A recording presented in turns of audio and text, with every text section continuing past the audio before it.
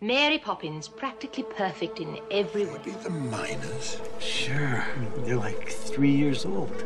Miners, not miners. If you eliminate the impossible, whatever remains, however improbable, must be the truth. I don't want to kill you. What would I do without you? Every time someone says, I do not believe in fairies, somewhere there's a fairy that falls down dead. Women who aren't afraid to fight, to stand up for our dignity. Transference is inevitable, sir. Every human being has an impact. There are no colored bathrooms in this building, and a simple string of pearls. Well, I don't own pearls. Lord knows you don't pay colors enough to afford pearls. There's one thing the history of evolution has taught us. It's that life will not be contained. Life finds a way. Words are, in my not-so-humble opinion, our most inexhaustible source of magic.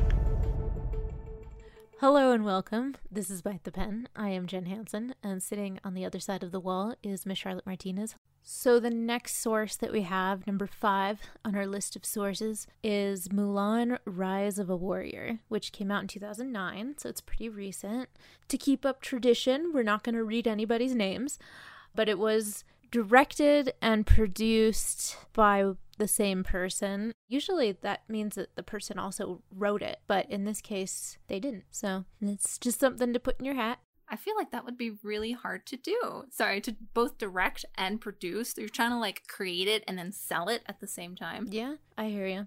Maybe they have an illustrious career and we just don't know about it because we're not in China, you know?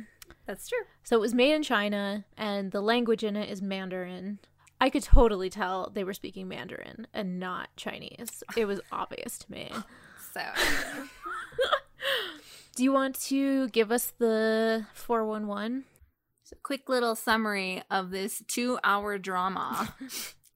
So, it's 450 AD. A conscription arrives for warriors to fight against the Rorons. Welcome back, Rorons. Knowing that her ill father will not return, Mulan steals away in the middle of the night, wearing her father's armor. Mulan's skills are apparent in training, but when a strip search is ordered for a missing item, Mulan must take blame in order to keep her identity hidden.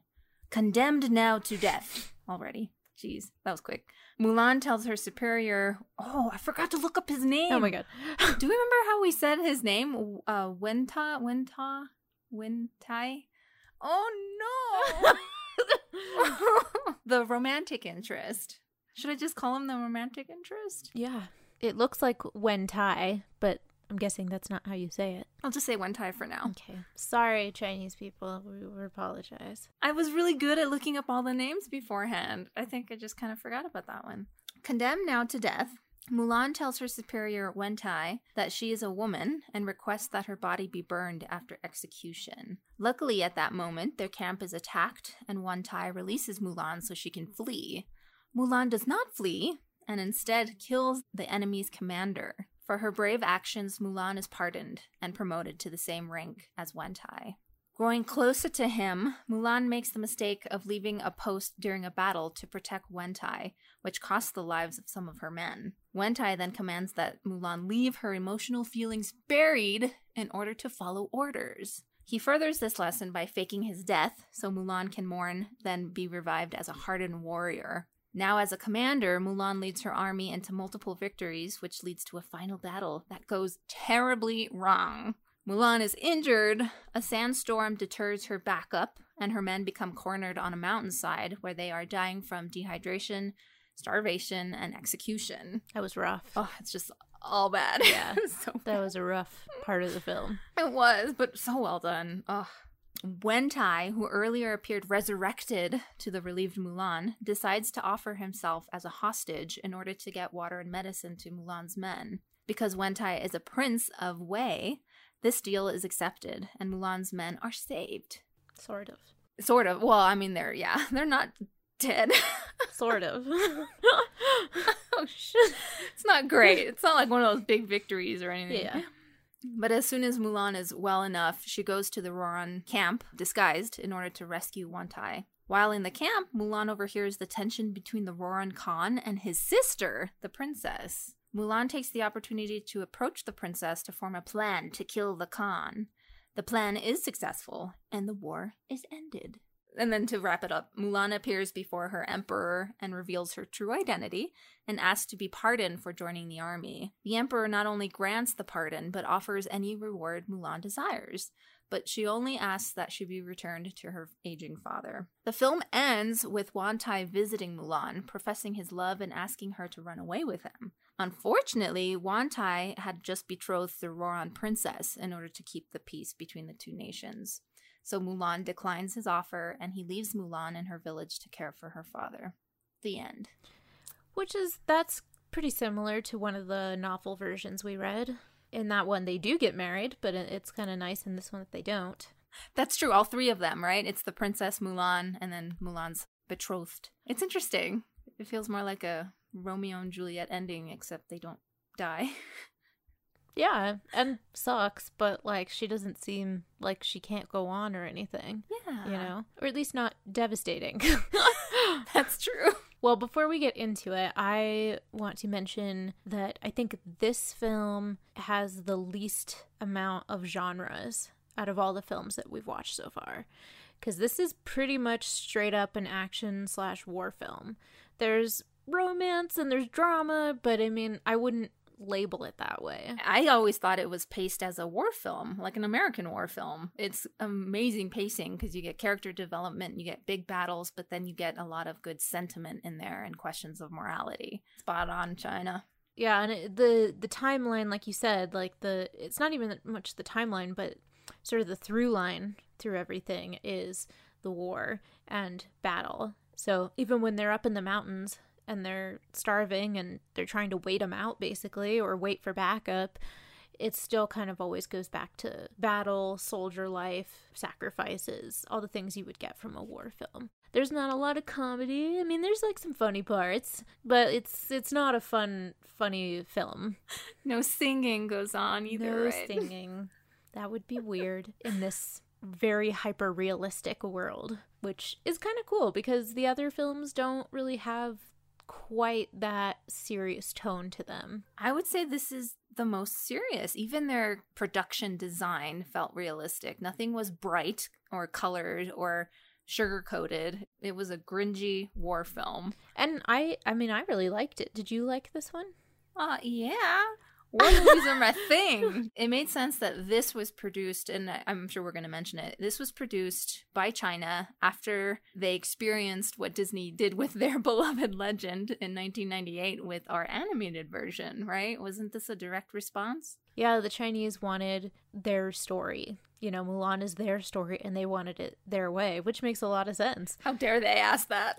You know, it's an interesting response piece because they could have done an animated film, they could have targeted kids, they could have done a lot of different things to balance out what they felt Disney did wrong and Disney did do wrong. But instead, they didn't go that avenue. They're like, no, we're not making a cartoon. We're telling you about war. And that's it, period. So we should probably have a disclaimer that says this is probably not appropriate for children, maybe teenagers. You know, it's like that blood and gore aspect that comes into play here. So you got to be weary of it, but it's worth it even for, I think, preteens, in my opinion, to get a real experience of Mulan, right? Yeah, I was going to say, like, this isn't for little kids, but it's definitely for anyone else. Little kids would probably get bored and be like, what the hell are we watching? But if you like history, if you like Chinese history especially, not that all of it's accurate, but it has that feel. It has more of that historical fiction feel to it. And well budgeted, right? Do we know what the budget was for this? We totally do, but we don't remember it at this moment. Cool. It was just big, right? And that's what we know is the big budget. The way that the budgets were spent were far better. I don't know how much they spent on the writing, but the writing showed. And I don't know how much they spent on, like you said, the costumes, but that showed. Every element that they did include, because they included very little, I think, in terms of like all the things that they could have imagined doing, was all done really, really well. And, you know, thinking about, we didn't mention it, but the context of this film, China is risen now to a world power again. You know, the communist thing is working, apparently. You know, that communist thing.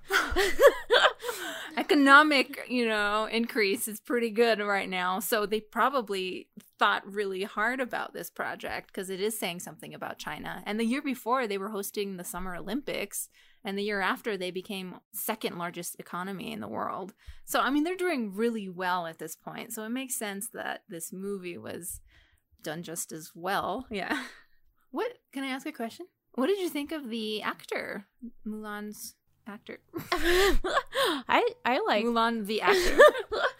I liked her. I was going to tell you your name, but we're not doing that, and I can't say it anyway. I liked her. Did you like her? I remember her facial expressions more than any other Mulan film. As a live action, her face is what I remember most, is what I want to say about that. Interesting. I'm going to look it up because I can't remember what she looks like. I think it's because she, out of all of the live action versions, she had the most expressions. She had, when she was in pain, you saw it. When she was depressed, that time in the film when she thinks her commander is dead and she's just falling apart. It's a brilliant performance. She's really good at that. And she's kind of buff, right? She's the one that I was thinking actually looks like she could train as a soldier.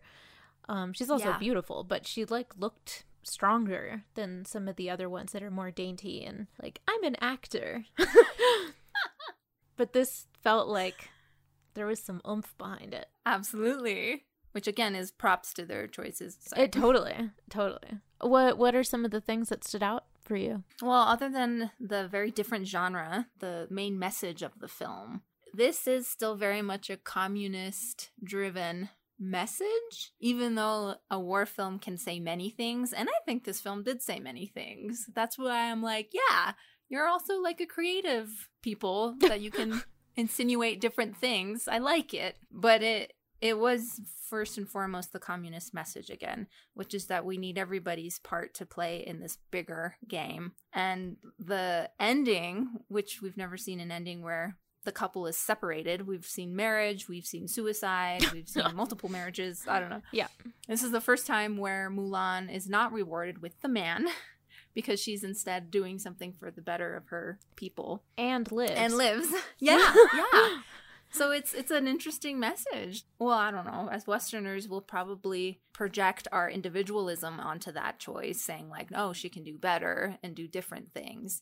But I think the Chinese were thinking first and foremost that, she did what was best for her people by turning him down, saying, no, you have a job to do. Especially since that's part of what ended the war, right? Was having this unification between these two different communities. So it really is, like you said, it's a dedication to her community.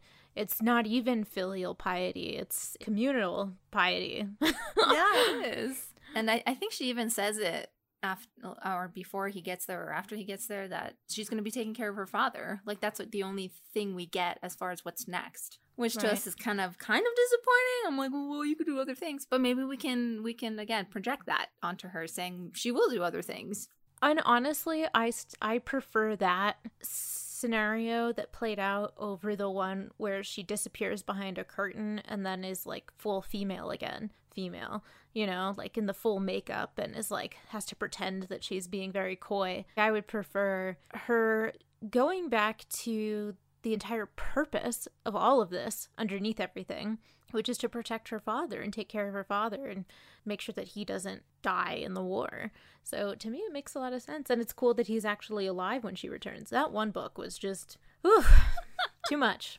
Your father's dead and you don't have a job and and your boyfriend left you, just go commit suicide. It's come on. It's all bad. She fought in a war for 12 years. I think she can deal with these things. Oh, God. It's really annoying. That's true. I do prefer this ending to that. And it is ending on a sober note, but it is a clear message still. And they got that across. So good for them. Sticking to a clear message and making sure it goes all the way through.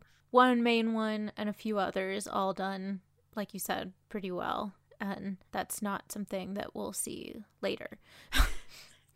Again.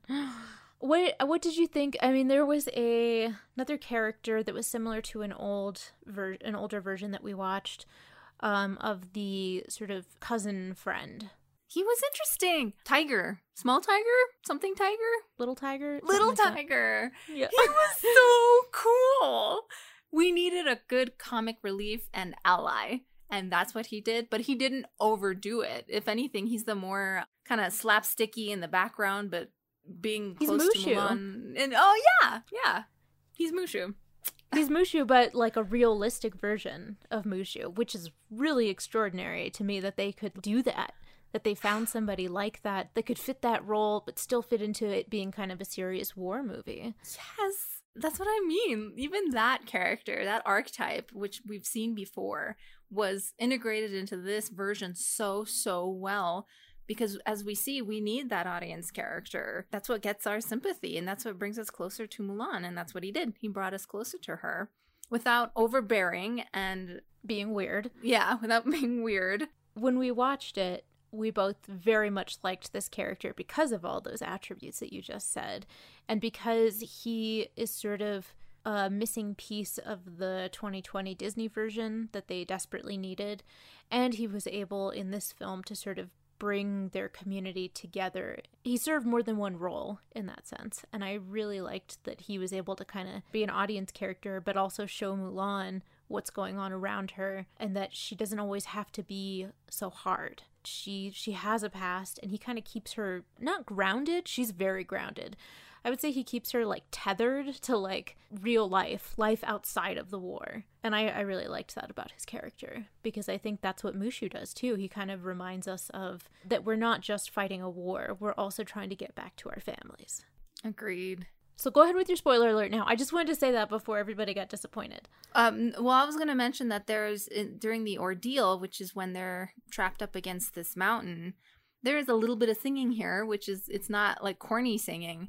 It was a song that they all sung as soldiers in times where there was like no hope, but they needed to create some. Right. And Little Tiger's character had such a beautiful arc, an amazing ending. Unfortunately, it was a sacrificial ending because he and some of Mulan's men were sacrificed or killed by the enemy. But the way it happens is both awful and awesome. Beautiful. Mm-hmm. And that's what I mean. Those war movies have those moments of, wow, this is what it means to experience life in its worst and its best. That's all I'm going to say about that, because I would really love people to watch this movie for those reasons. That scene is incredible. I mean, it's right up there with some of the scenes that we found really powerful in the animated version. I like that they included the song, because that seems to be a pretty common theme with war films. When you have nothing left to give, a song can kind of bring everything back. And it was really, I don't know, it was just really beautiful. It was a really beautiful scene. And sad, but beautiful. And because that's kind of in this whole portion of the film where they are stuck in the mountains. She had a clever idea and it failed. And that's like one of the first times that that's happened too. But she kind of had to take a gamble. It was either like die right away or try to go up into the mountains and last long enough for backup to show up. And, you know, the enemy is there. They've arrived, but they're not like encroaching in on them. They're just kind of keeping them walled off. And it's one of the first times in this whole legend thing, except for maybe Maxine's book, where we see like survivalism. I mean, I guess we see it a tiny bit in the animated version, but that's such a huge part of war, especially old war, where there isn't tanks you can go hop into and head out. Not that those aren't deadly either, but it just, you see how likely it is that people in a war like this would die from many things. Fighting is one of them, but maybe not the first one. I mean, malnutrition, they run out of food, they run out of water, they don't have like a lot of medical supplies. It's a desperate situation. And there's a beautiful scene with Mulan and her horse. You think you know what's going to happen, and then it doesn't do what you think it's going to do. But I thought that was a really amazing testament to that survivalism.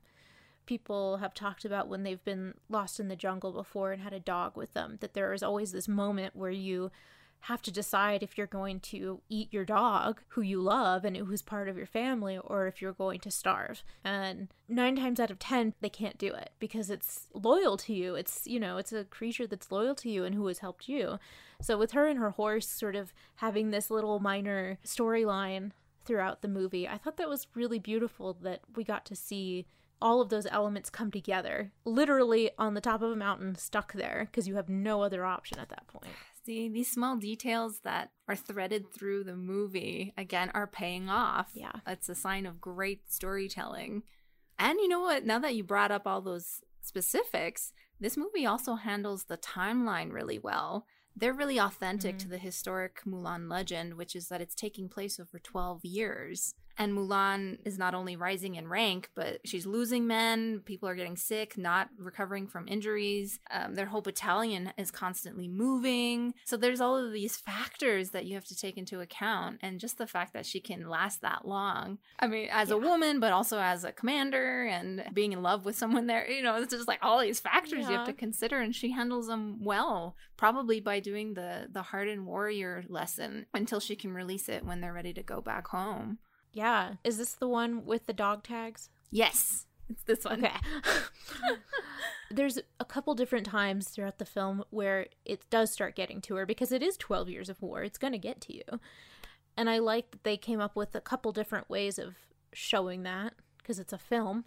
You show things, apparently. Somebody should tell Disney that. No narrator? I can't even address that at this moment. My brain just like snapped. There's this whole aspect where she is just not doing well. I mean, she's depressed with good reason. They've lost people, like you said. I don't remember if she was actually drinking, but I feel like that's, the time where you would be, which she was. Yeah. So that's good. And it takes her non-existent boyfriend to kind of show up and help her along by also sharing what's been going on with him and the losses that he's had. They do this through these basically like dog tags for the military, but they look like wooden labels with, you know, Chinese writing on it, obviously, and they collect them from the dead like you would dog tags. And there's sort of this really amazing shot where she's in a room and you just see this wall of them. And it's really breathtaking to watch it because it's so like all that loss. And also she's not ignoring it. She's very much facing it. And that's why she's not doing well, which is good. I mean, that's better to feel it then than to feel it later, psychologically speaking. Yeah. But I like that the people that come around her, like normally I would really be annoyed that some dude has to come along to help her. I've seen that enough. But in this case, it works so well because he's doing it out of genuine hurt of his own. It's a sharing. It's not a like, I'm here to protect you. Yes. That despite the fact he knows that she's a woman, he's treated her like an equal commander. And that's what they were. They were equal in rank. Yeah. And that's a good visual to track Mulan's arc.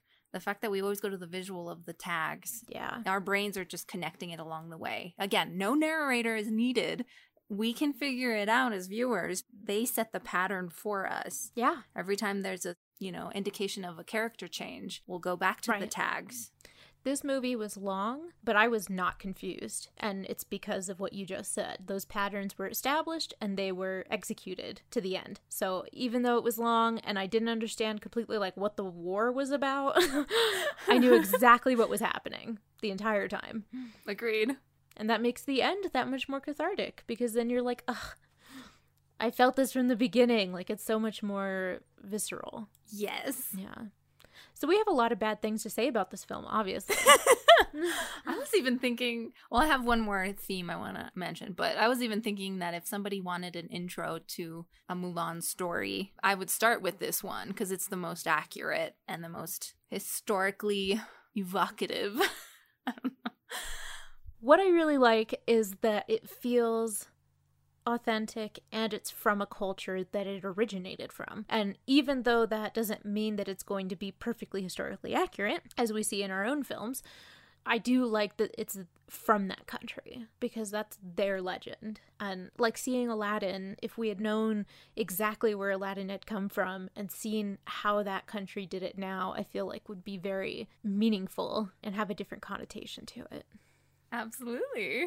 So you had another theme that you wanted to talk about? I was going to ask about the enemy, the villains in the movie. It's interesting because we don't get a lot of interaction with the enemy, and I mean in the battles we do, but we always are following a side story with the villains, with the Khan of the clan. And it has to do with the father-son thing and the sister princess. What did you think of I all forgot. that? And that weird albino guy, which I never figured out, but was super like interested in. What did you think? I forgot. So the bad leader guy has a dick of a son and a daughter. And the son is really, what's the word for that? Malicious. He likes pain. He likes being violent. So he's one of those people, which is not great to have in a war or anywhere. And the daughter is, how would you describe her? Complacent?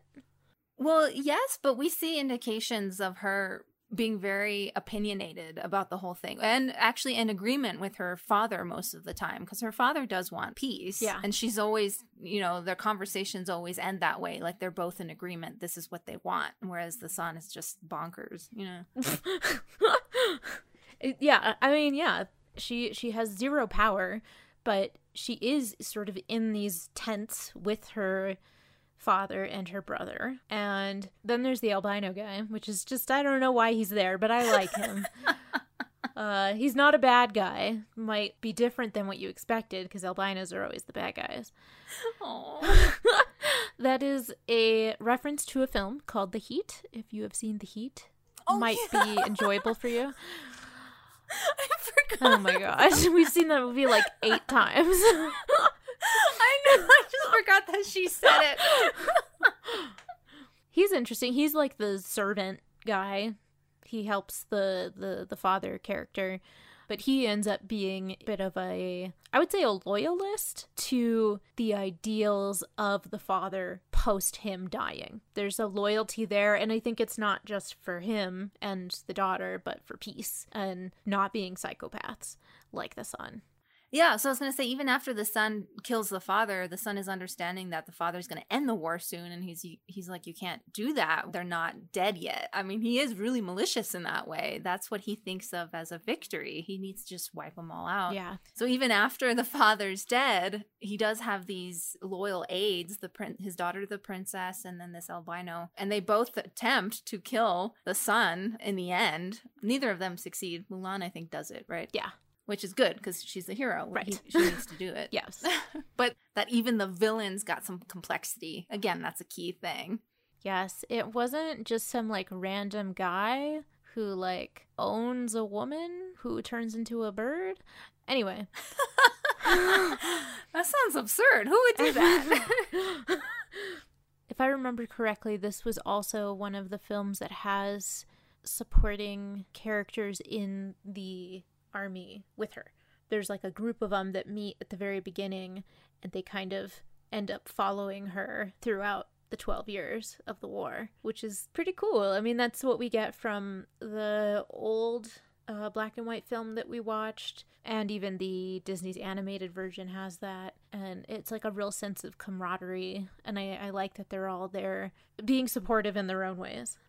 Yeah. And one of the things that we didn't talk about this because I forgot in one of the past ones, I think it was the 74 one, is that there's like this long scene where Mulan gets drunk, like completely wasted. And I really thought that was hilarious. And in this film, we do not get that scene, but we do kind of see the more realistic, I think, version of alcoholism in wartime. That's true. The 74 one, if you want to have a good time and like have a glass of wine with it, it's really funny and hilarious. But this one is definitely not that. How interesting. I didn't even connect the dots. There was a drinking scene in almost all of the Chinese versions. This must be a thing that happens in the Chinese army. It's like, yeah, I gotta get drunk. Either that or, the US have only done Disney versions. So that's probably inappropriate to do it in a Disney version. That's exactly what I was thinking. I was like, I'm pretty sure alcohol is a pretty common thing in wartime because you need something to sleep, right? Yeah. Oh gosh. Yeah. It seems that there are a couple different threads that come up because of the parameters of the original ballad that seep in without you really realizing it. And it's interesting to see how they all play out based on the version, whether it's written or video. Is there anything else we want to mention before we move on? Other than you should go watch this movie? Yes. Yes, we should reiterate that as well. It's on Prime. And it's around. It was on YouTube as well. So last but not least, well, actually last and least. Last and least is Mulan. That's all it's called, 2020. And that's the Disney remake. And that was created, and it's American. It's in English. And do you want to take us through it first? And then we'll look at the genre and some of the really horrible aspects of this film? Sure. I guess all the listeners would know this, which is that this is based off of the animated version, and Disney's doing this thing where they're making all of the classic Disney movies live action and failing miserably. So this is one of those. So yeah, we don't have singing and we don't have animals that can talk. Those are the main two differences between the two. Good point. That's in terms of copying the story over, you know. Okay, so the summary. So a voiced-over narrator, Mulan's father, introduces the legend and commences to tell her story. Mulan is a child, skillfully jumping around the village to catch a chicken. And though her father is happy about this, others judge Mulan because her chi, which is a boundless energy, should not be used by females. Her father tells Mulan she must stop using her chi and show loyalty, bravery, and truth in the woman's way. He doesn't say it like that, but that's basically what he's saying. Yeah. Jump 2 years later, Mulan's mother explains that Mulan has matched and she must appear in front of the matchmaker. Mulan is obedient and makes no protest. Just like a good girl. Sorry. Nevertheless, the encounter doesn't go well. Mulan uses her skills to try to save the situation, but is again punished for using her chi. The conscription then arrives. Mulan dresses as a man to take her father's place in the army without his permission. Mulan gets lost on the road and is rescued by a phoenix spirit guide.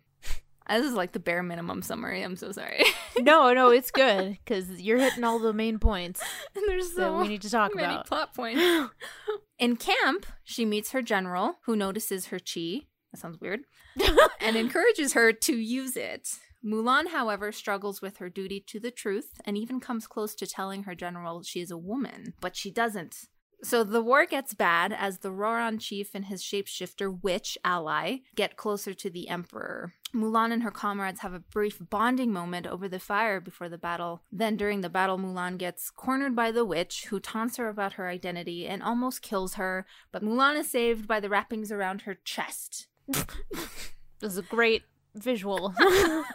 You gotta know that, that's where the witch tried to stab her, and having to wear the wrapping kind of saved her life. Okay, cool. Mulan then strips off her armor and lets her hair down, joining the battle as herself, with no one really noticing. Her men become cornered. Mulan causes an avalanche. The enemy is buried. Her commander rejects her because she's a woman. So on the way back home, Mulan is again approached by the witch, who tells Mulan that the Roran chief survived and plans to take the emperor. So Mulan goes back to her commander to warn him. He finally believes her. They all go to the imperial city, and they are able to kill most of the enemy Rorans. And Mulan, meanwhile, gets to the emperor with the help of the witch, who sacrifices herself for Mulan. Mulan kills the chief with a weird kicking of a sword move. And the emperor is saved. It sounds as ridiculous as it sounds. Right? How else would you summarize this movie, okay? This is you're doing great. This is fantastic. I'd be like, something dumb happens and then it ends and you're like, thank God. This isn't even half of it, by the way, everyone. I mean, yeah, if you haven't seen the movie, there's so many mini plot points in between, but you don't need to know those. They don't go anywhere anyway. Yeah, exactly. So Mulan is offered a promotion into the imperial court, which she denies in order to return home. The imperial soldiers, however, follow her to her village and extend the job to her again. And with her father's support, Mulan accepts. The end. The one good thing that happened in that entire 2.5 hours comes at the very end, and it's very brief. I was going to say, you almost miss it because the father is narrating that. Yeah. So we're going to take it from the top. We're going to go through this point by point because it deserves to be ridiculed. Or scrutinized, maybe. Because maybe some people did like it, No, I know what you're trying. I understand, but no. Okay. That's fair. Can I start and then we can go back and forth? Let's do it. So the name of this movie, if I didn't mention it before, is Mulan. And in the very first moment that the credits roll, who do you expect to hear and see on camera? Is it, I don't know, Elvis Presley? No. Is it Big Bird? I don't think so. No, it's Mulan's father, who is giving a voiceover about himself and how Mulan, his daughter, is fulfilling his dreams and his life. The end.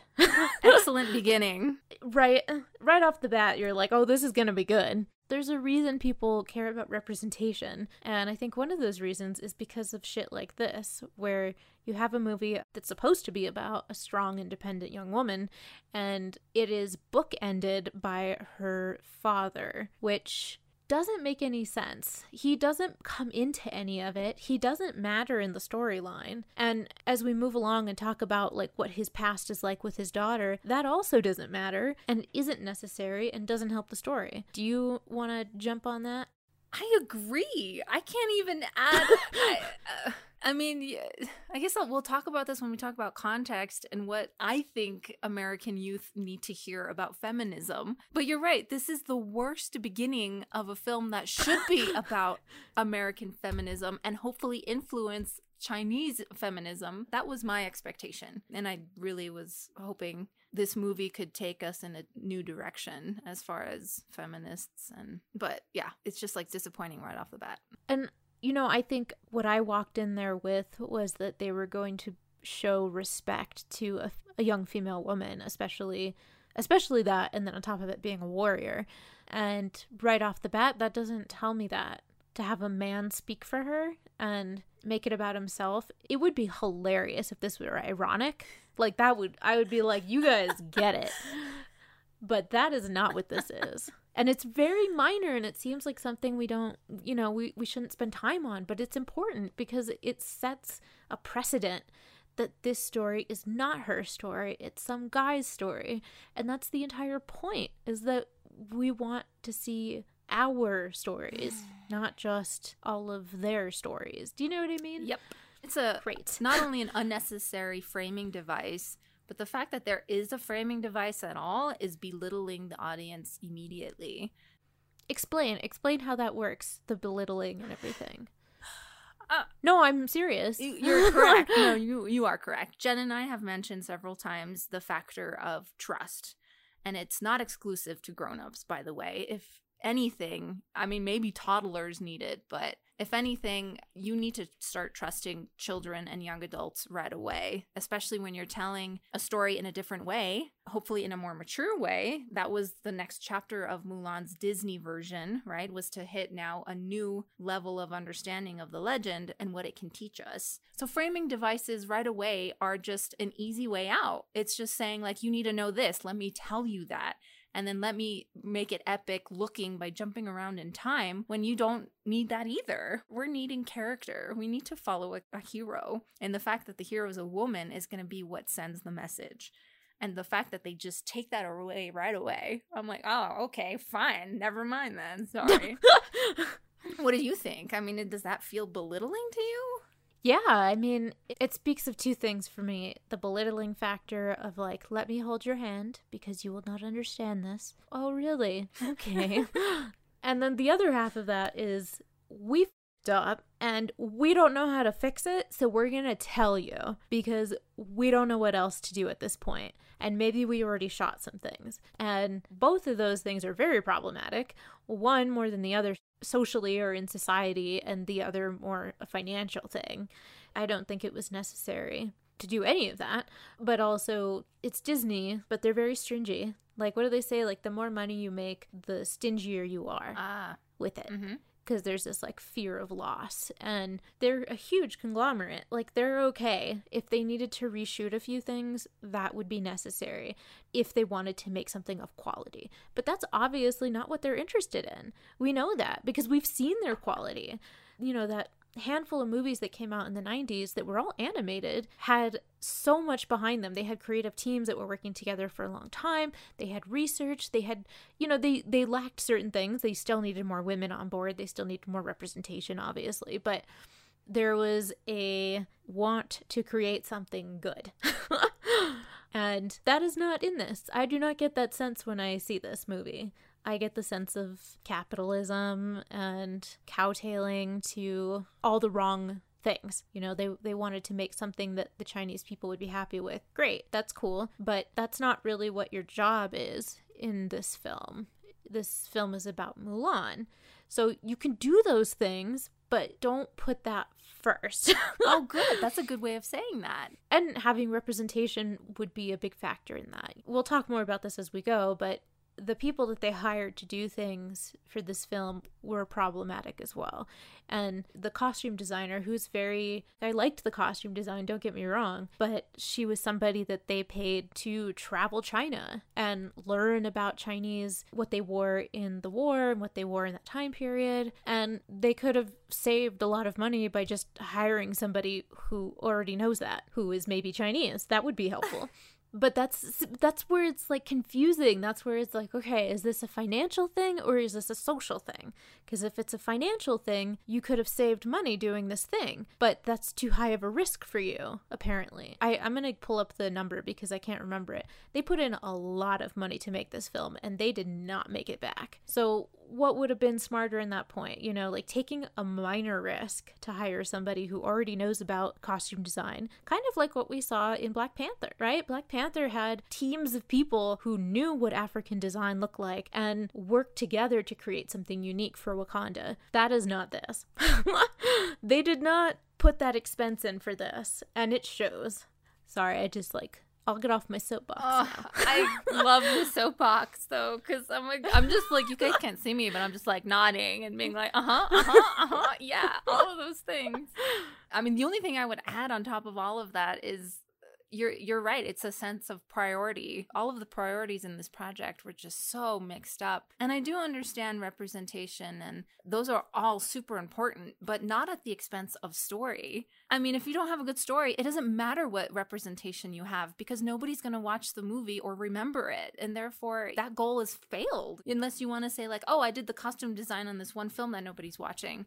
Well, good for you, you know? So it's disappointing that we didn't start with a solid foundation, which is what the 90s movies had. They had solid foundations of story. If you start with the solid foundation of production look and expenses and, you know, well, yeah, you get a beautiful movie, and it's gorgeous. It's a gorgeous movie to look at. It is. But you got to give us a reason to look at it. I 100% agree. And it is very pretty to look at, but just plug your ears. I don't know, listen to some good music. Listen to the music from the animated film so that you can deal with the story because it's so stupid. One of the next things that stood out for me and for you as well is the abilities that Mulan has already. Everybody hated this concept. I have not heard of one person who was like, yeah, Mulan and her chi. Not one. Okay? I'm going to say that to begin with. The end.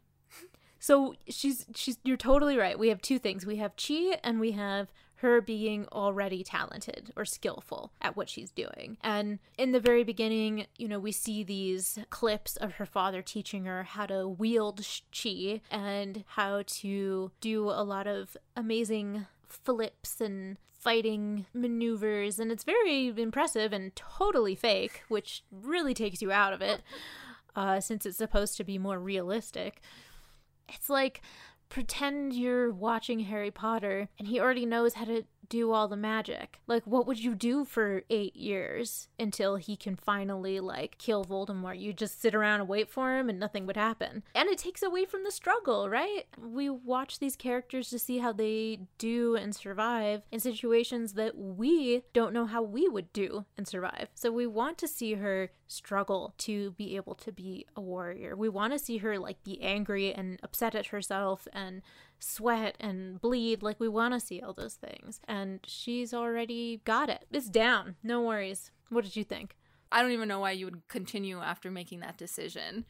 I read from an article, just this little line, it shouldn't take a woman with special powers to save China. Amen. That's the problem. Amen. Once you take the relatability out of your hero character, a hero character that's needed for everybody, and to have her unrelatable was a death sentence. How dare you not create a hero's journey for her? Now we have no hope. I don't understand. Like, we're not watching a Marvel movie. You can't do that. She's not a superhero, and there was no magic involved. And in that way, I think it could have been more similar to the Chinese 2009 version, which is, let's just think of her as a hero who needs training. A person. Because that's what we are. Right? That's right. That's right. There's no reason to bring that magical element in if we're going to look at it that way anyway. Mm-hmm. And then you're right. It doesn't do anything for her character arc. We're not sympathetic. I mean, all she needs to do is just let it rip. The reason she's not is because she's a woman and she needs to hold it back. Like, is that it? Is that all her struggle is? It's just like feeling ashamed that she can't show like something she already has. Yeah, that's what they went with. It may even sound kind of compelling, but it's not. So speaking of which, do we want to talk about Chi as the other half of this point? Do you want to tell us about it?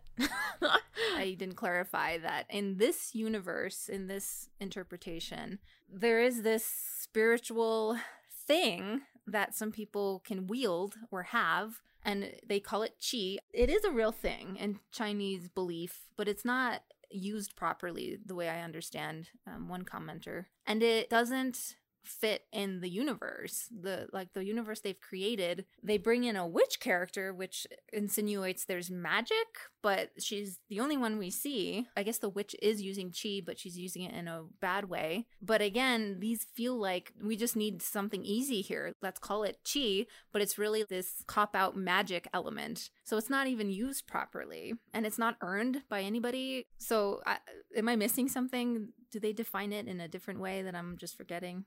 No, not that I can recall. That was pretty much how they look at it, as something that you can wield and you can use it negatively or positively, and that it's mainly a masculine or a male trait. It's something that the men train for, not women. Which is interesting, because I think the authentic belief is that if it's a life force, it's usually tied in with nature, and nature is typically feminine in Chinese symbolism. So it's interesting they didn't even use it in that way. They didn't try to make it what it actually was for China. That'd be too easy. Right. Yeah, I mean, I think it was really brilliant that they, like, insulted China while trying to be helpful to China. And I'm like, you're insulting their culture. You know that, right? Like, Chi is something that they, you know, not everyone, obviously, but as a collective, it's something that's been important to the Chinese culture. And Chi is supposed to be, like, the energy fields that run between different parts of your body. So it's really about, like, balance and keeping yourself. I'm not an expert on Chi, so don't take me for my word, but that's what I understand about it. And it has nothing to do with gender. And it doesn't give you superpowers. It's not the Force, like you said. It's not something you'd see in Marvel, because that's not what it's a spiritual thing more than it is anything else. And for Disney to just take that and slap it on felt very I was offended, and I'm not even you know what I mean? Like, I could just feel how angry people would probably be to be insulted like that. We kind of mentioned this earlier. We're used to seeing European folklore. And I think Disney, especially, is based on European folklore. So they wanted the magical element for some reason. We don't know why, because what's the point of making it realistic if you're going to give it magic? But fine, you want that European magic in there. Figure out a way. Go for it. But don't call it something from another culture that has nothing like that in their own. We've talked about this with the story version, that they had demons, basically like evil animal spirits. And those were like omens, and those were things in their culture that they would use in those kinds of stories. She does turn into a bird, but it's whenever it's convenient for her to do something else, she does it. Exactly. If it was there to serve any story purpose, that also did not happen. We talk about these threads in the story, and the Chi thing, if they wanted to connect it to the villain witch, which, yeah, I guess that's the only thing that her and Mulan have in common, is the fact that they can both wield Chi. And they're women. But that, I mean, was that the message then? I don't understand. That was not a good thread to begin or end with. When it's just there already, you don't get any payoff. It's not a good seed to plant at the beginning. And again, we're still at the beginning. Yeah, this is like 5 minutes in.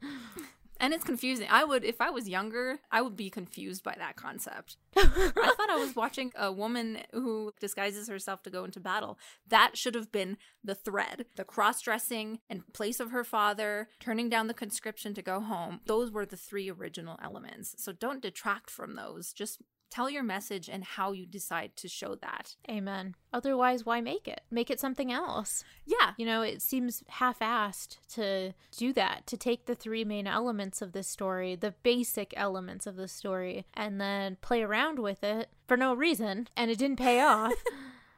It just seems like they half-assed it, which is sad because they didn't. That's the thing. They didn't half-ass this. They were dedicated to making this something that Americans and the Chinese would like. And that's a huge part of why it failed, in my opinion. Agreed. The next part that I guess I wanted to mention in this storyline is the matchmaker, which happens still pretty early. In the animated version, we get a Mulan who is clumsy and not good at social interactions and kind of not put together, and that leads us into her song about reflections and her not being who she wants to be, or she doesn't know who she is, and that kind of sets us up for the things like a domino, right? So now she doesn't know who she is, and then the conscription comes and she's like, well, I don't know who I am, but I love my father, so I'm gonna go to war for him, basically. And it feels organic and it feels realistic and it feels psychologically like accurate. That's what I would expect. Mm-hmm. So in this film, she does she's just crying. Okay. Go ahead, tell them what happened instead. So Mulan has her mother and her father. She also has a sister as a sibling, and they go to see the matchmaker, and her sister is sort of the clumsy, not put together, a little bit ditzy girl in this situation. And they're having tea together with the matchmaker, and she sees a spider. And so Mulan attempts to prevent her sister from making a fool out of herself. And in doing so, everything goes into chaos, and the table gets knocked over, and the cups go flying, and you know, you think in this situation, like, okay, this is not going to be good. And then, like, Mulan catches all of the different plates and cups as they're falling, and she does it perfectly. And then she, like, trips, right? Or she notices that people are watching her. No, you know what happens is her hair unravels, and it gets in front of her face, and it just throws her off, which was also a weird choice, but whatever. Stupid. She's female. It's like, I swear, they just don't know what a woman is. You've grown up with long, you know how to deal with it. Like, come on now. So she drops all of the cutlery and it all breaks, and, you know, the matchmaker's like, get out, and nothing happened. Nothing changed. She wasn't upset because it wasn't her fault, and she can't be upset about not being put together because she is. She's put together. You know what that scene would have set up really, really well? Is if Mulan's sister is the one that decides to go to war in place of her father, and Mulan happens to go with her. It would be like a League of Their Own, where it's, you know, 2 sisters are challenged, one of them being already good, but it becomes the younger sister's story because she has a flaw and she has somewhere to go as far as character growth. Brilliant. That's what this sets up. That's brilliant. Because Mulan has no flaw. And if anything, she's saving someone at the beginning. So where do we go from there? That's awful. And that at least would have allowed us to have the 3 main story points still and have a different interpretation of this journey. If we had a similar sort of imagery that happens later and we see her catch herself or catch the things that are falling, that would be fantastic. We would be like, oh my god, that was so embarrassing the first time, but the second time, excellent. Yeah. I love it when I can do something similar where I fail at it first and then the second time I'm like, yeah, I did it. That's a payoff. Exactly. But that's not what this is about, right? Apparently. The conscription arrives. Same story. And then we go to that evening. In the animated one, that's the one where things start rolling, right? Like, she steals the armor, she cuts her hair, takes the horse, and she goes with the conscription. In this one, do you want to walk us through it? I don't even know if I can because it was so confusing. That's why I gave it to you. Oh my god, thanks, Jen. we get a same scene where they're eating dinner and Mulan protests and the father gets upset by her protest. Good, that's fine. We can relate to that. But then we get another flashback, and we have to understand that it's a type of flashback. But this is where we get introduced to the 3 belief systems. And it's kind of explained in a weird way because we're not sure if it is a flashback or if it's later that day and the father has forgiven Mulan, because they should be pretty tense right about now. But they're in his armory or his little training room, and he shows her his sword, which has 3 symbols on it that mean loyalty, bravery, and truth. And then we jump back, I think, into present time where Mulan is considering her decision. So we're getting a shot of the armor, of the sword, while they're explaining what it means. The one thing we do see is her wielding the sword for a second, though. So maybe that was the only good part about that. And then that's it. We don't get to see her dress in the armor. We don't get to see her do anything with her hair. I know she shouldn't be cutting it in this version, of course, but nothing. We don't get anything as far as the transition, the threshold to the new chapter of the hero's journey. None of that. And it's instead confusing. I was going to say one of the things that I ended up kind of going into a rabbit hole about was the hair thing, because we talked about this after we saw it the second time, which was painful, that this is sort of where historical accuracy versus storytelling or good storytelling comes to play. And from what I understand, after the animated film, one of the problems the Chinese had was with the cutting hair scene, because that is not something traditionally done, and most people, men and women, boys and girls, didn't cut their hair. Nobody cut their hair, because it was considered to be disrespectful to change something about yourself that was given to you by your ancestor. So Disney, in an interview, they talked about how, well, we're not going to do the haircutting scene because obviously that's not something that they would have done then anyway, which is fine, I guess. But the point is that it's metaphorical. So you'd have to go person by... It's definitely a choice. If you were going to continue to do the haircutting thing in the scene, I think personally that would have been the most cathartic, because that's something very true for women. Cutting your hair is something that's kind of like in our genes, about liberation and power and privilege and all those things, and it's all tied into our hair because of how society views women over a long period of time, especially older women with gray hair. I mean, things like that. There's a whole hair history. And I think most women have a fairly good idea about that, especially when they see it too. You know, I think of G.I. Jane and that haircutting scene. V for Vendetta has a haircutting scene. These are important and visceral and visual because we understand what that means. That's like shedding part of yourself, and it's also shedding society's hold on you, and it represents a lot of things. Like, there's a reason Britney Spears did it. Poor Britney Spears.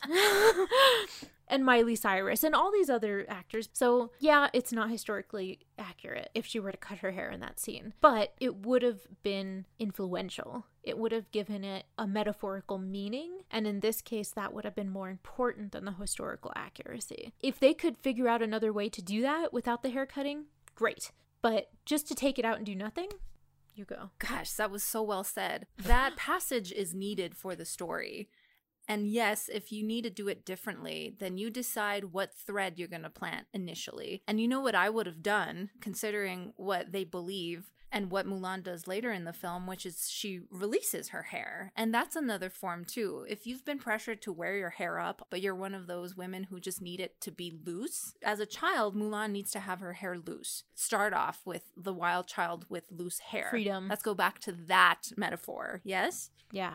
So in that transition then, instead what she does is she has to wrap it in the way the army men have their hair wrapped in the bun, the high bun. Right. So make that be the scene where she's dreading it and she has to bring it tight around her head. Yeah. And you know, the other thing I would have added, since it comes back later, is the wrapping around her chest. Absolutely. That's a big deal. It absolutely is. So make those important, because you need threads. You need to plant threads somewhere. Why not start there? And then you get the very needed hero's journey transition to the new world. It's the new world. Like, I mean, you got to do something. You can't just look at a sword and hold it up and be like, ooh, shiny. Like, that's not how you get into the new world. Like, you have to sacrifice something. And she is, but we don't see that visually or metaphorically. And that makes a huge difference, because we need that to resonate with what's happening. That's like film 101 that we're having to describe to Disney. It was very unsatisfactory in that scene. Everyone's expecting it. Even the Chinese, I'm sure, were expecting it. Oh, yeah. Because they know the Disney version, you know, and they're just like, oh, okay, we're moving on. Never mind then. Did I miss something or no? Okay. Feels like they deleted a scene, doesn't it? Yeah. Maybe they did. Maybe. Okay, deep breaths. Moving on. Moving on. I do also want to touch on the training camp, and I think we should do that first. Yeah, because I was looking at that too, so I think we should do that first. The threshold from the 1998 Disney film was really well done, because in an animated Disney film, that song montage will get you every time. It's the best way to run through a long period of time while showing great character improvement. Hercules did it, right? When Hercules needed to train. And everybody knows the song used in the Disney one, because not only did it show Mulan's progress, but it showed her becoming closer to her allies. It showed her liking her commander a little bit more. You know, like all of these great character arcs are shown in this one montage. But we get every bit of it. We're just like, yeah, we feel cathartic about it. They've earned it. You know, there's all these great elements that come from a montage like that. Teamwork is a huge theme in that montage that feels awesome, because they're all fighting right at the beginning. And then by the end, she's kind of encouraging them to train with her because she's excelling at it. That's all I was going to add. Absolutely. And I'm not going to lie, I don't remember a whole lot of what's happening in the threshold scene. Because Mulan already has chi, we know that she's talented, and she shows off when she needs to. There's the water bucket. That's the only scene I remember, because it was so disappointing. Oh, yeah. It was so dumb. Oh, yeah, there was a little bit of a montage in there, wasn't there? I even forgot about that. The only other struggles I remember were the woman versus men thing, right? Where she had to refrain from bathing. And she doesn't make friends easily. I don't know if that was necessary, because I feel like she needed people around, you know. I don't know. That was kind of weird. So she played off a really cold character, which again is not a good decision. We need some relatability. Despite the fact that they're men, is that why she's feeling like she can't make friends? I don't get that. I don't get it either. Just to wrap up my point then, is that its function wasn't served. In the hero's journey, we get a threshold chapter where it's training, mentorship, friendship. You gather your archetypes, you're preparing for this big battle. And I think these scenes of training, all I got from it was that she was really afraid to show her chi. She had it. She had potential for friends. Yeah, you get these funny moments where like, oh, I can't do that because I'm a girl. Those are great. You need some comedic moments, but not at the expense of important moments. So again, I don't remember anything from that because there was no training. There was no improvement. It was just her being really scared about a lot of things that we can't relate to. Yeah, it makes a lot of sense because none of that is relatable and not how any of us would be in that situation. I mean, a normal person without chi or without magical chi wouldn't be in that position. And you know, they kind of hint at it with there's like a water bucket scene where they're climbing these stairs holding water buckets, and everybody in her squad, for the most part, I mean, there are some that excel at it, but for the most part, everybody's struggling with it. And she's struggling with it. And there's a sort of a implication that it's a mental block, not a physical block. Which, okay, sure. It's obviously physical, but okay. And she's the first one that actually gets to the top with the water buckets after somebody else cheats and gets thrown out, and the guy she likes is not doing well. He gives up, and, you know, she gets to the top of this mountain.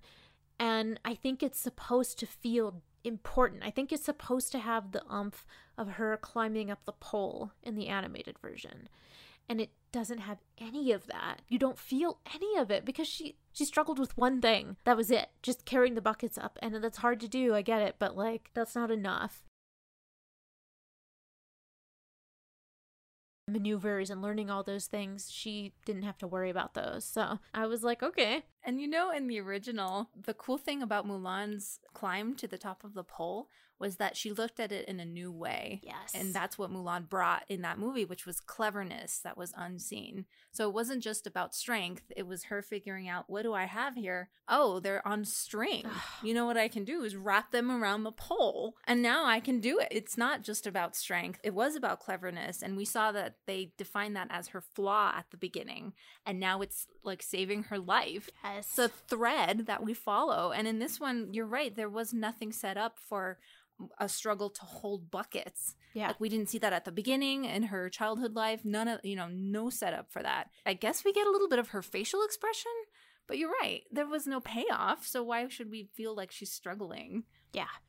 And I mean, just metaphorically, and the symbolism behind her in the animated one holding up, what is it, courage and strength? Right. And the idea is that you have to carry both of them up to the top of the pole. And the symbolism behind her being the one that holds both and one in each hand and wraps them around herself to move up a pole it's her cleverness that makes it possible. And oh my God, it's beautiful because it's obvious that they thought about that and that they put in the time that it takes to figure that shit out. It doesn't happen overnight. It takes a long time. And like you said, you don't get any of that in the buckets because they don't represent those things.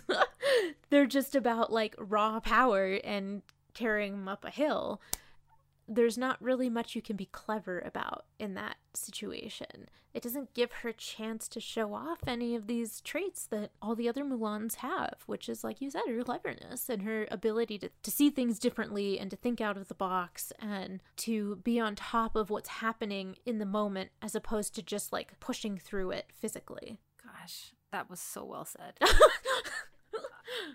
And a big problem with this entire movie is just a lack of focus at all, which Disney is usually good about. They understand that they are catering to a young adult or younger audience. Yeah. You got to zone in on, 3 things. Everything needs to be used and a payoff. Right. And we saw that in the original Disney. Every training thing that they chose to do, each one of her allies struggled with and then used in the climax later. Those are the payoffs. Yeah. And this one, it was trying to be historically accurate, so maybe we throw a bunch of things in there. Yeah. And I can't remember any of them. That's what you get when you don't think about those things, or you try to do too much for authenticity's sake, I guess. Amen. One of the things that more recently has been sort of brought up, especially with the training camp and with her romance with the friend/commander, depending on the version, is sexuality. It's a really big theme that's shown up because if we're buying into the in-universe rules and what's happening in-universe, then we are assuming that Mulan is a man. She is dressed like a man, she talks like a man, and everybody sees her as a man. And because there's a developing relationship or romance or whatever between her character as a male and another male character, opens a lot of doors for people who are not just straight. So it's really nice to see because it's not, we kind of talked about this before, it's not true representation, but it's something that we get a chance to see that we don't usually get to see even now. So there was a really big following in terms of seeing Shang as bisexual because he is obviously attracted to Mulan as a man, and the actor that played him, he's a gay man, BD Wong. And so there was a lot of really kind of cool aspects to the film, especially like what we talked about with the song, with the Reflection song. There's all these different opportunities to really explore something like that. And in this one, one of the choices that they made for this film was they were not going to make the love interest a commander because of power. And I thought that was a good choice. Don't get me wrong. You did one, Disney. Thumbs up. 1 point to you. Yay, you got one. But, make it pretty obvious from the beginning that he kind of seems to be onto her. The way he communicates with her at times, it either is, because it's Disney, I know that it's not this, but there are 2 options. And one is that he is very much bisexual, and this is an opportunity for him to talk to somebody who's kind of cold and not talking to anybody else, and maybe he likes him. Oh, yeah. But it's Disney, so it's not that. It's that he sees her and he maybe thinks that she's female, because There would be no other... Damn it. She's given up. I don't blame you. So there's this implication of that. And then it's like, great, you guys didn't make him a commander. But then she's like taking a bath in the pond and he like gets right up on her and is like talking to, and I was just like, dude, I need you to back up. Either back up. Either way, I need you to back up. A, you know I'm a girl, or B, you think I'm into this and I'm not. It kind of is... It would just be so fun to play with things more. If it weren't Disney and it were made with a similar budget, it would be so fun. There would be a lot of really interesting dynamics that we haven't seen on TV or film, and I think they're ones that people would appreciate. They're not bisexual or gay and they don't care, that's fine, but it's interesting to see how those interactions play out, because that's where we're getting information about how other things interact with each other and how we operate in the world. So we need to see all of it, not just like the one lens. Yes!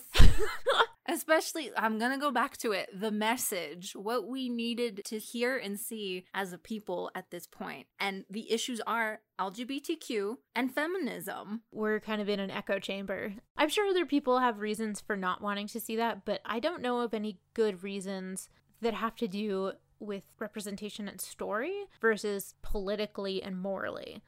And if you politically and morally don't want to see that, fine. That's your prerogative. You don't have to go see it. But that doesn't mean that there are other people who don't want to see it and that it would mean a lot to them. Like, how many movies do you need about yourself before you let somebody else have something?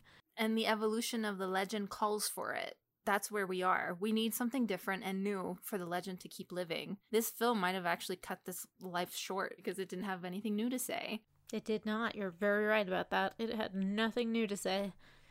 And it did what it did before, but way worse. And I think the other aspect of it, of course, that I want to talk about is her sexuality as well. And I was telling you, I think that it'd be really fun to like have a storyline where she meets somebody else who is also cross-dressing in the military.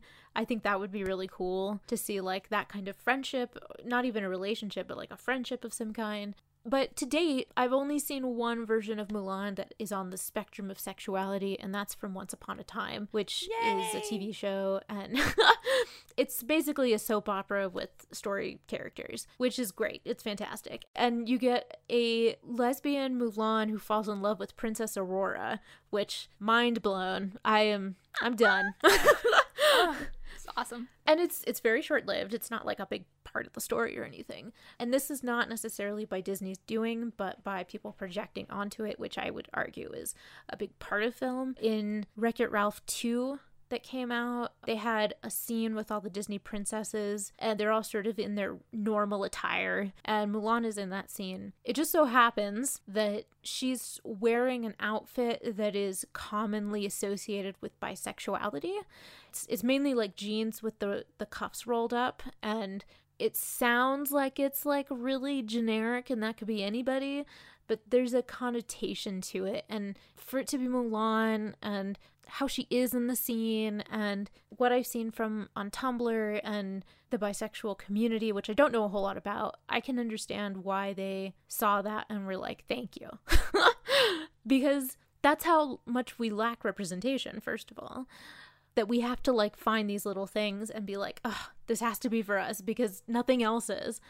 So sexuality, and obviously gender, but sexuality also has a place in this story. And I think we even touch on that a tiny bit in the ballad, talking about how you can't tell if the hair is male or female while it's running. Like, that's very much a gender thing, but I think it's very closely related to sexuality as well. Because on the battlefield, you kind of take it for what it is because you need to do your job. It's that same concept. So I just wanted to touch on that because I felt like it was important to mention. It's so sad that that's what it comes to, where in our evolution of storytelling, we should be there already. And instead, we're just looking at these tiny, tiny details that might imply something that in the future, maybe this person's story could be told. We're still so behind in that way.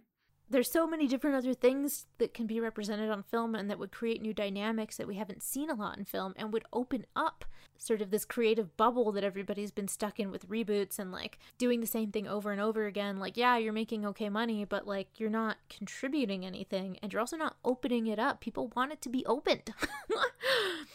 We were going to talk about the bad guys, the villains, and the antagonists. So we do have a chief of the clan, and they are somehow imbued with kind of fantastic abilities as well. I don't know if that was necessary, and I think it works fine, but it was everything else that was wrong. But the best part about the original Disney was the enemy was the ultimate shadow that she had to eventually confront. And everybody understood that. So when the moment came, it was very cathartic. In this case, we get a subcategory of villain. And it detracts completely from the message of feminism, being able to battle a man in the ultimate ordeal, which she still does, but again, it's super detracted.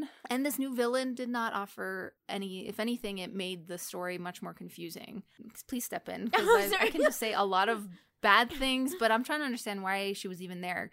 Again, maybe to represent the chi thing, the opposite of Mulan's chi. So this is like the bad chi and Mulan's the good chi. But again, it's a woman fighting a woman. So what message are you sending right off the bat? And the fact that the witch is magical, so she can do all of these things, including shapeshift. And she was taking on important figures when she needed to infiltrate a city. It's a huge advantage. And we talked about this. If this was the universe, well, then she could have ended the war right away with these abilities. And why did she not? The Roran chief has no power over her. Instead, she just has like this sad story that doesn't make any sense that we get in dialogue, exploitive dialogue. Mm-hmm. So we're just being told all of this. So that's not making your enemy complex or your villain complex. And the chief is just coming across as this, I need you to be my dog person and do my bidding. And why? Why would they have done that? And what payoff did it have? That's a lot of questions. You're right, though. I mean, I think the basis of them both being there is important because it's so stupid. The idea is that he saved her from a bad situation and she kind of owes him, and he's promising that when he takes over, she can lead with him. And if it was like when she was a kid, then maybe that's something you should have mentioned while you're spewing all of the history in dialogue, because that would make a difference. That's like one piece of information that we would want to know. But they didn't do that, so it's kind of like, why? And the main reason, I think, is sexism. I mean, it's kind of my answer for everything, but it's kind of true also. There's something about having a woman fighting a woman that eases things for people, especially men, but general audiences, I guess you could say, who are not comfortable with people being equal to each other. I don't know how to say it without it being shade. And that's why that scene in the Endgame, Marvel Endgame, where they had all these like female superheroes come together and start fighting together, was really mixed reviewed. People were like, yay, but also why and what? And how did all these females come together in the middle of this giant war all at the same time? And are you just like trying to be feminist? Because this is not feminist. This is very much you pretending to be feminist. Considering that this movie is called Mulan, as we established, and it's her father speaking for her, it's about the other men in this story, and not about her gaining any sort of independence and strength on her own. I think it fits in perfectly with that. You know, they need another woman there to make sure that she stays in her place, and that's the theme of the film, which we'll talk about. In the end, I mean, it's all about her knowing her place, and that is terrible and disheartening. And this woman is very confusing. I don't know what she wants from Mulan. Her reasoning for talking to her changes a lot based on the scene. The first time in battle when the witch corners Mulan, you get that would be considered the ordeal, right? There's the ordeal, and then there's the climax. The climax, I would say, is Mulan battling the chief. But this ordeal should have been spiritually enlightening. But because it had no setup, it was just confusing because the witch is challenging Mulan and it's woman against woman. So what message are you sending there? Well, and what knowledge did she bring to Mulan? What did she offer her that she needed to defeat him? That would have given her more of a reason to be there in the first place. Mm-hmm. And like you said, you know, it's like we start off and antagonism between them, and then all of a sudden at the end it's like a hard left turn and she like wants to help her, and she does so in a way that doesn't make any sense. She's a shapeshifter who knows magic and doesn't use that magic to save Mulan, but just like ends up killing herself to save Mulan when that was completely unnecessary. And I am really glad that she wasn't the main villain, because if she had been the main villain and it would have been Mulan taking down a woman, we would have lost the whole entire point. But I would say that then why even have her at all? Just have the chief guy have power. It's not that difficult to work around that. Why do you want another, I can't believe I'm saying this, but why do you want another woman in this conversation, in this situation? Because it doesn't make any sense. There's this whole scene where, you know, they're about to fight and she's separated from her group and have her go after the main guy, and the witch steps in, pulls her out of that situation, and they're like at this, I don't know what do you call that, like almost like a glade but in the desert. I don't know if they're called the same thing. And the witch is communicating with her, antagonizing her. They're kind of like, she wants her to join her. Whatever she said, it took away from all of the potential that would have been drama of the war.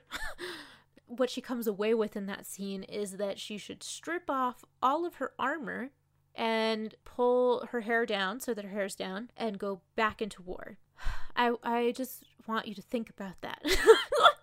And you can get angry if you want to. Anger is important. That's healthy. I do think a big part of it is how it looked cool, I guess. I don't know. But even that one commenter that we watched, she was hilarious because she was like, how come there's like this huge shot? How come there are only like 20 soldiers? Like, could they not get more people? Like, it's Disney. If they had been like, we need extras, everybody would have shown up. But instead, they've got like 20 people on each side, and this is supposed to be the big war. I was like, girl, amen. Because it's pathetic. It looks pathetic. We're kind of at the point in the story where Mulan is going after the emperor who has been taken by the Chief Roran, and tries to shoot her with an arrow, and the witch, who has unlimited power, turns into a bird and gets shot. And then they have like this scene together where she's like, oh, and you're like, why? And then Mulan has to go after the chief, and it kind of leads us into this like building that hasn't been completed yet. So it's sort of it's a very like a martial arts film. It has a lot of those feels to it, and they're fighting with their chi, so it's gonna be extra. It's gonna be like Crouching Tiger, Hidden Dragon shit. Do you want to take it from there? A lot of prettiness, production visuals, and you're almost overwhelmed by that because, again, I think they're trying to throw out a bunch of things to make it all okay.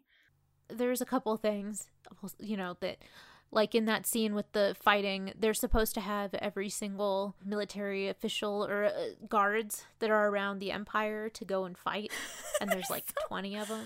Yeah, again, the scale is too small.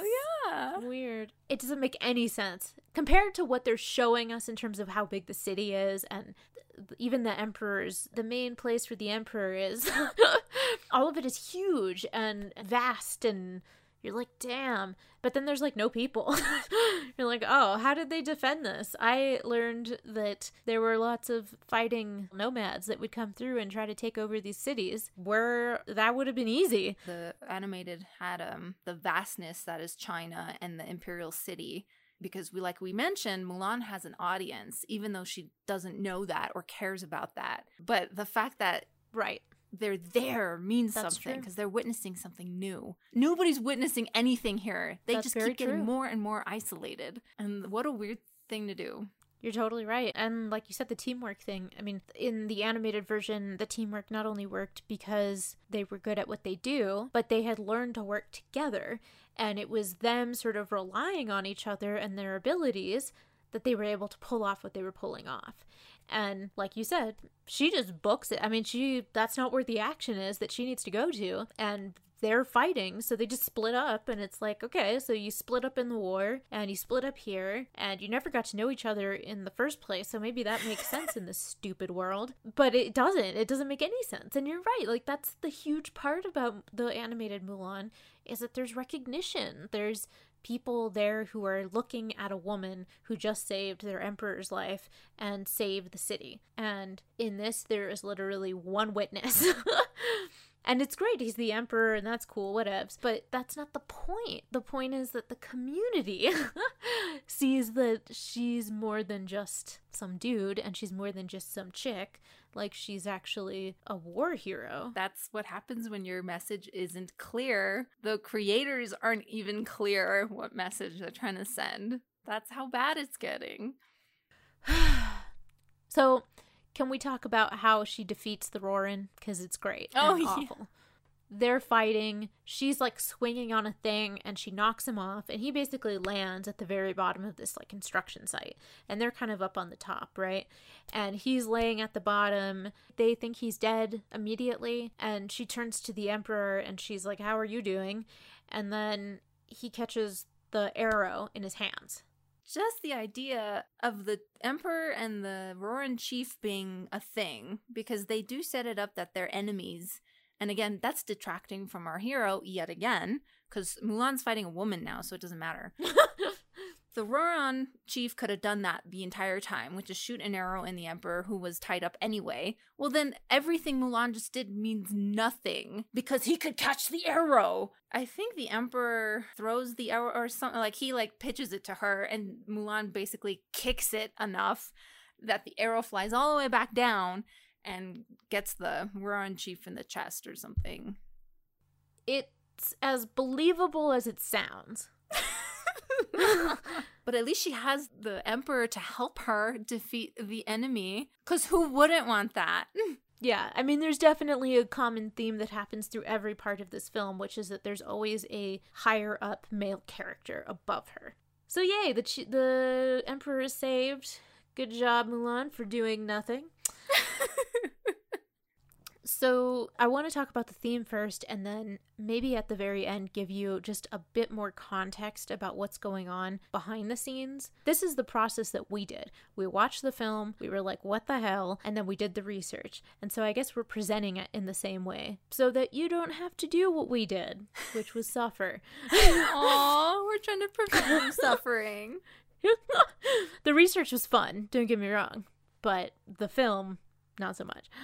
So I think the biggest failing of this film, which we've been talking about, is the failing of Mulan as a symbol. And it's just really disappointing. Even in the Chinese versions of Mulan, she has such power. She has earned power. And you feel it at the end. And as anybody, not just as a woman, but as anybody, you're like, damn, you were just some no-name person in a village who became a general and like helped them end the war and did the whole thing while also in disguise. Like, I think that's also something that should be worthy of praise. And I consider communist China and China in general to be fairly conservative when it comes to women and social interactions.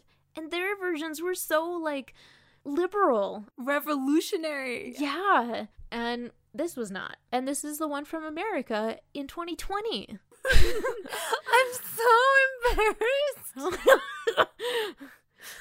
The theme of this movie is obviously not empowerment or the reward of empowerment. It's about those things only in the context of knowing and remembering your place as a woman. I mean, it all comes down to that at the end. And we see on the sword, you mentioned the 3 things. I think loyalty, bravery, and truth. I'm not sure if it's that order, but that's fine. So there's those 3 symbols that are etched into the sword, and at the very end we see a 4th symbol or text is in the sword, and that one is for virtue or filial piety, which is basically, we've talked about this a lot, the devotion to family, which on the surface sounds great. Loyal to your family, but it's wrapped up in this box of knowing your place and being virtuous in a very gender-specific way. And the other films that we've talked about and read the stories of it's not like they were perfect. There were ones where they were like, you know, she came back, but she was still pure. She was still virgin. I'm like, okay, well, that's important. I mean, the girl just went through a war. Let her have her time, okay?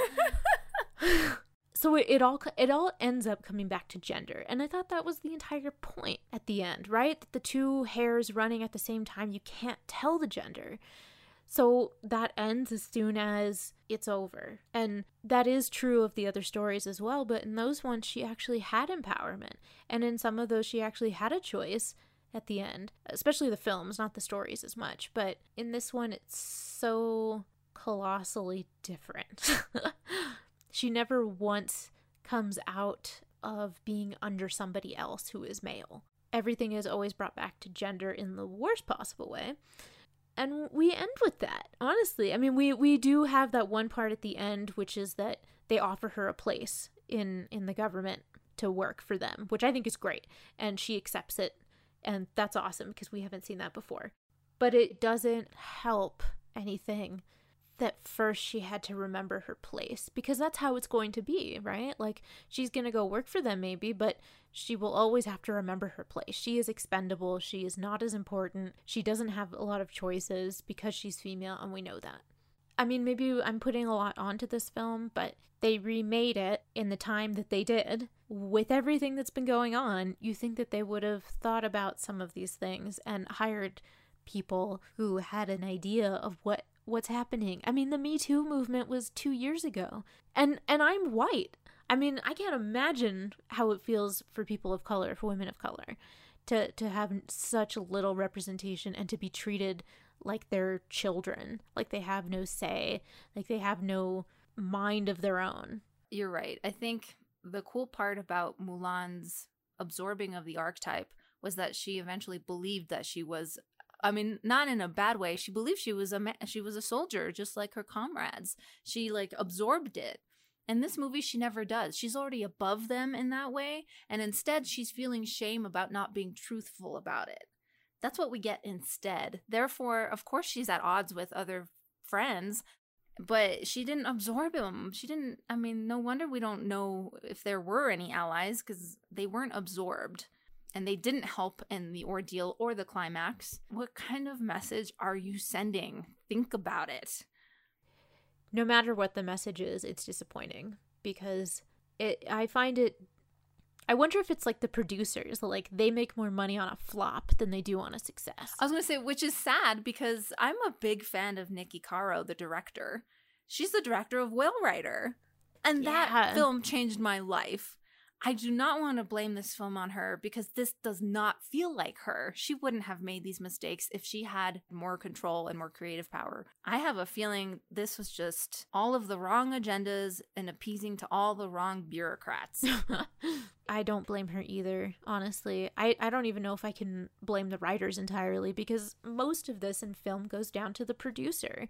And the producers are the one that get to decide what actually goes out and what's being made, because it's their money that they're spending on making it. I have like 3 more things and then I'm done. The accusations that Disney was facing was that they were caretaking to communist China, which not great, because atrocities are happening in communist China and people are dying and lots of civil liberties taken away. When the film was being done and shot, they were doing at least part of the filming in a city, which I cannot pronounce, where at least 1 million people were forced into internment camps. And this is something that's been pretty much, I mean, it hasn't been really talked about. Like, you don't see it in the news a lot, but it is a human crisis. I mean, it's bad. And the fact that they were in that same town filming things for Disney just doesn't feel super great. We talked about the actress very briefly. I don't know if I can blame her completely. I don't know if she's a good actor or not. She wasn't in this, but she also obviously didn't have much of a character. So she's definitely tied closely to communist China and spoke out against the protests that were happening in Hong Kong, and that was a horrible mess as well, with the Chinese like blocking food from getting in and people being fired on and people just trying to survive while also taking back their community. And she was very much part of that, saying, you know, stop doing what you're doing, Hong Kong. It's bad. I'm like, okay. And despite everything that they tried to do, which we talked about, the criticisms they received were based on the historical accuracy, the geological inaccuracies, items that are buildings that were there that weren't in that part of that country, which doesn't matter unless you are telling everyone. And then, of course, a misrepresentation of Qi. And also, there have been talks about undertones of Islamophobia, which makes a lot of sense because communist China. It all kind of ties in. So these were the things that were like going on behind this movie. And I think all of these things were completely avoidable. If they wanted to redo Mulan and they wanted to tell a new version of the story, none of this would have mattered. But it kind of proves that that's not what their intent was. They were never intending to make something that would be good or be meaningful in any way. There's civil unrest all around the world. There's dictatorships all around the world. Here's something that's empowering and inspiring. Super great. Maybe another country will come up with their own version of Mulan and be like, this is how it's supposed to be. If Bollywood does a Mulan, oh my god. That would be I'm gonna go watch it. But cool, yes. I mean, I don't know if it'd be good, but like, they can make good films. They made a better Aladdin than Disney did. That's absolutely true. So this has been a long series, and I want to say that it wouldn't be nearly as thorough or interesting without Charlotte's research. So thank you for doing so much research on this, because it's worth it. I think it's amazing. I think it's fascinating. I love researching these things. But thank you also to everyone who's listened and continues listening to us, and your support is amazing. You can rate us on iTunes. You can email us at bitethepen@gmail.com. You can say hello on Twitter or Facebook, or you could also just share this with a friend of yours, which we would really appreciate, because that would be awesome. And thank you, of course, to Jesse Martinez for being our Patreon. The final thought on Mulan comes from one of our supplemental reading, and it's called The Introduction of Mulan, 5 Versions of a Classic Chinese Legend. And the author has this to say at the end of her introduction. Depending on the time, region, and genre in which the version was created, each is unique and brings its own perspective and meaning to the story. Though the interpretations of the legend may differ, Mulan herself endures. She is, after all, no stranger to change.